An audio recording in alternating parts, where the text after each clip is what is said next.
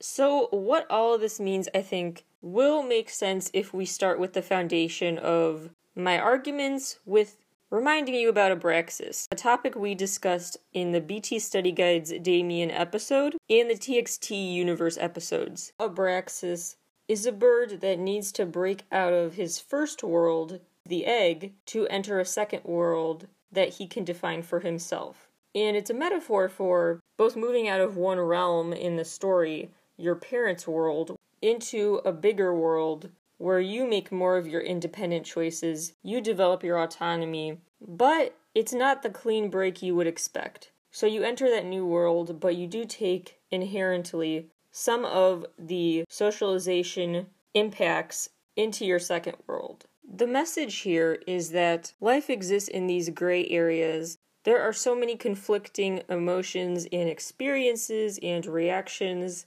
people have that cannot be fully explained accurately, even with language. Language is so limiting when it comes to our experiences, assuming that it's this or that. But as RM said in his monologue, my life isn't necessarily this or that, my scene is not this or that. It has some things that feel like they were fate, but a lot of factors played into everything. So in everyone's life story, there are so many nuances and complexities that deserve attention. On the reality show, ENHYPEN was formed on Island. It started out with that quote about the bird fighting its way out of the egg, needing to move out of the first world to enter his own new second world.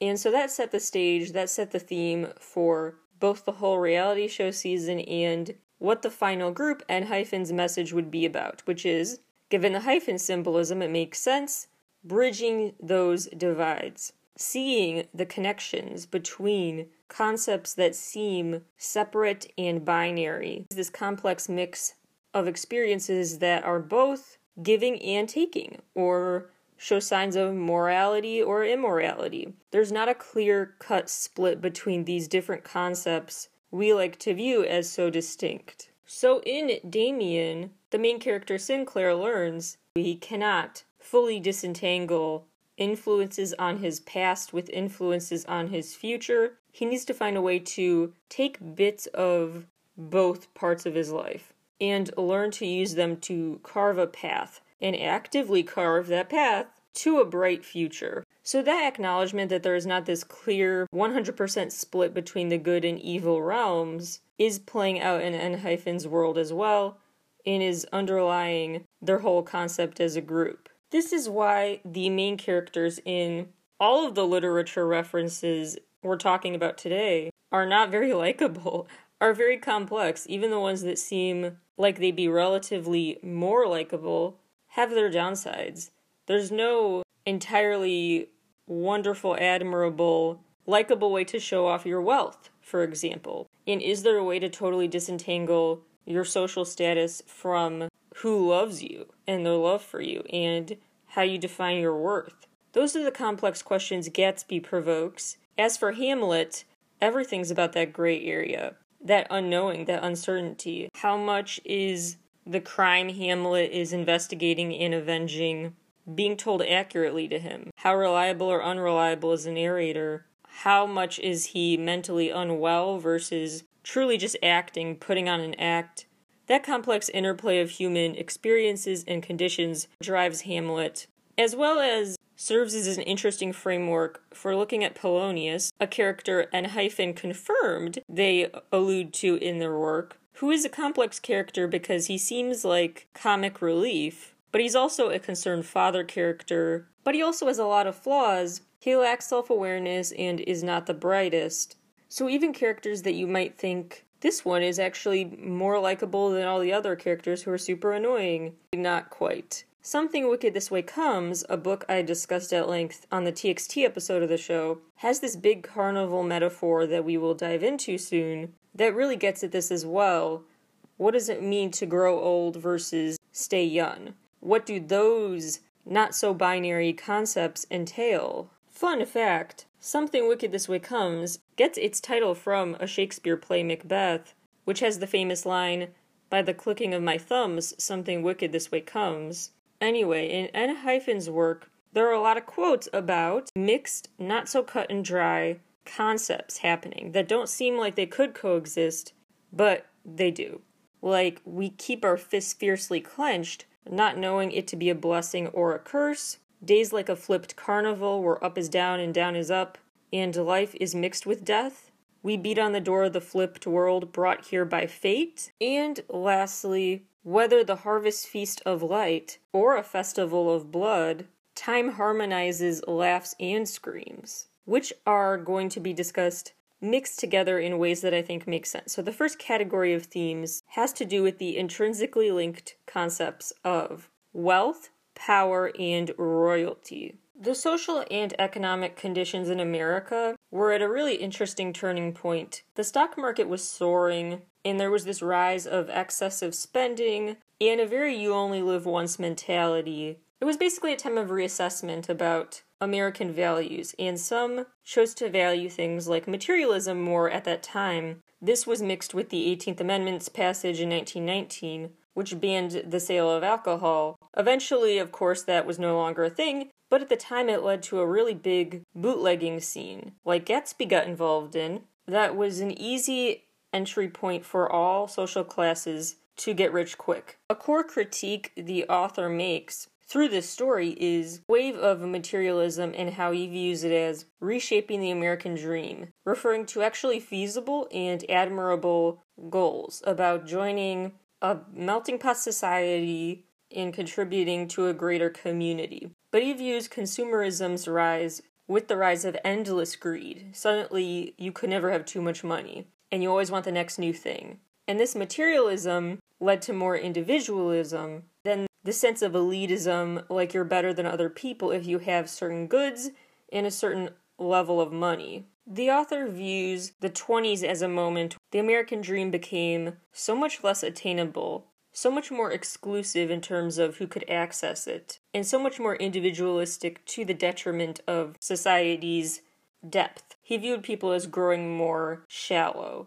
which is what we see in every Gatsby character. And we see how Gatsby's wealth doesn't actually help him. In the end, he is a poser.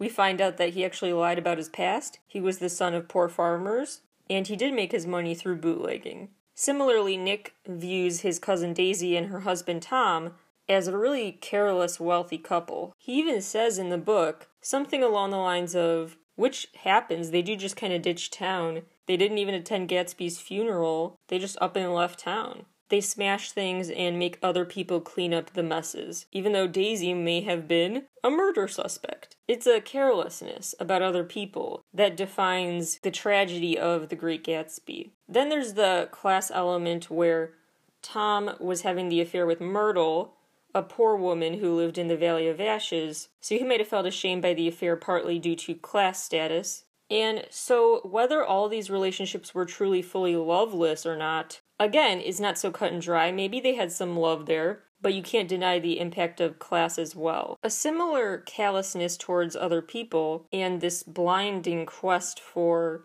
power and attention drives the action of Hamlet from the very beginning, because this all started because a ghost visited Hamlet, who became a ghost and died after being killed by someone who wanted to take his throne and his wife. It was a power struggle that was the death of him. Throughout that story is compared to a body of sorts. When the royal family is in disarray and they're sick and they're described as unwell, the whole state of the country is viewed as ill. When the royal family is thriving, the country is also assumed to be thriving. So in the end, when the entire royal family is lying on the floor dead, this prince from Norway shows up, feels bad for them, but still feels fine eventually with taking over the kingdom because the death of the family was viewed as intrinsically linked to the death of the country, so this guy from a different country was fine taking over. Then there's Shakespeare's Sonnet 11, where he did also talk about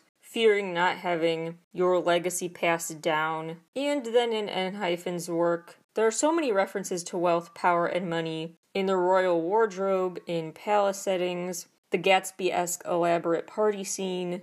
ENHYPEN Lyrics and monologue quotes include, "Why do we desire what we cannot acquire? Passions and pleasures in selling hours." The voice rings out again, "Come inside the castle, take everything." Then in the B-side Not For Sale, they talk all about reevaluating how mutually beneficial and proportionate the concepts of giving and taking are and have to be. They are redefining seemingly polar opposite concepts like giving and taking and reevaluating how those actions affect one another and what affects them. As I've already detailed in this episode, there are a lot of references to and visuals including blood in ENHYPEN's videos. Bloody handprints, blood seeping through the walls, the word fate written in blood on the wall, it literally raining blood, and that scene with the raining blood where he falls backwards into it and is just lying there the next day reminded me of the ending scene of Hamlet in a way. And all this blood represents both the lineage, like your family blood passing down that royalty and power, but it could also have to do with how much they question mortality. Which brings me to category 2 of big themes. The passage of time, frustrations with decision-making, clinging to the past, and fearing the future. Gatsby is, of course, very stuck in the past. He wants to recreate his romance with Daisy, and anytime he thinks about a future without her, he doesn't know how to handle that. It looks ugly to him. And this is symbolized by whenever he looks out at this green lighthouse, Nick compares that green light in the story to the American dream, how it always feels a bit out of reach. And the story ends with Nick saying, quote, "So we beat on, boats against the current, borne back ceaselessly into the past." The antagonist of the story is time itself, as it is in Sonnet 11, where he's worried about losing his impact. Hamlet is a plot driven by the uncertainty of what happened in the past, and so what consequences should happen in the future to avenge whatever happened in the past leads to psychological turmoil in that uncertainty for Hamlet. This quote from Damien really reminds me of Sonnet 11. Quote, "If the human race were to vanish from the face of the earth, save for one halfway talented child that had received no education, this child would rediscover the entire course of evolution. It would be capable of producing everything once more," unquote. Also super relevant here from Damien, quote, "Very many are caught forever in this impasse, and for the rest of their lives cling painfully to an irrevocable past, the dream of the lost paradise, which is the worst and most ruthless of dreams." Remember, a lost paradise is also a reference in Intro the Invitation. One more quote. "In each individual the spirit has become flesh. In each man the creation suffers. Within each one a redeemer." So two things there. One is the reference to flesh as ENHYPEN references their fleshly selves, the blood, and other references to human existence. And then there's the acknowledgement that within each person lies the chance for redemption, that people have those layers within them. ENHYPEN references immortality of vampire status a lot, from overtly referencing having fangs, to saying things like, "There's no dying then, so we gladly swallow time like it's our last breath." They say we wait for our given days in sleep, which to me brought to mind vampires and how they don't have to sleep, and they just come out when they feel like it. Obviously lots of references to blood. Lastly, Let Me In is the video where we see green lasers. Remember that green light in Gatsby that represents unattainable goals regarding wealth and prosperity? Something to keep in mind. Then we have the carnival, a very layered symbol with different meanings to each member of ENHYPEN even. First, a quick recap, but a further recap is in the TXT episode of the show. Something Wicked focuses on this symbol a lot, because the story centers around the carnival, and how the carousel there allows them to age backwards or forwards. Aside from a carnival, other symbols that seem to connect Something Wicked with ENHYPEN's work include a mirror, in Something Wicked's case, a maze of mirrors, but remember the full-length mirror on the ground in the ENHYPEN video, as well as the constant references to their reflection, and smoke, and black smoke is what nearly caught the members as they tried to escape it. An interesting caveat of the carousel changing your age in Something Wicked is that the carousel only changes your physical age, so you have the body of an old person or a young kid again. internally and mentally, you're the same no matter what. So even with what essentially appears to be a time machine, you can't fully return to the past, it's gone. That's the lesson there, and that carries over into ENHYPEN's work as they try to carve a new path forward actively for their futures. A carnival has some interesting different definitions to different ENHYPEN members, but they all ultimately agree it symbolizes this whirlwind of experiences and feelings. Life isn't super exciting or super distressing. It's always not as black and white as we make it out to be.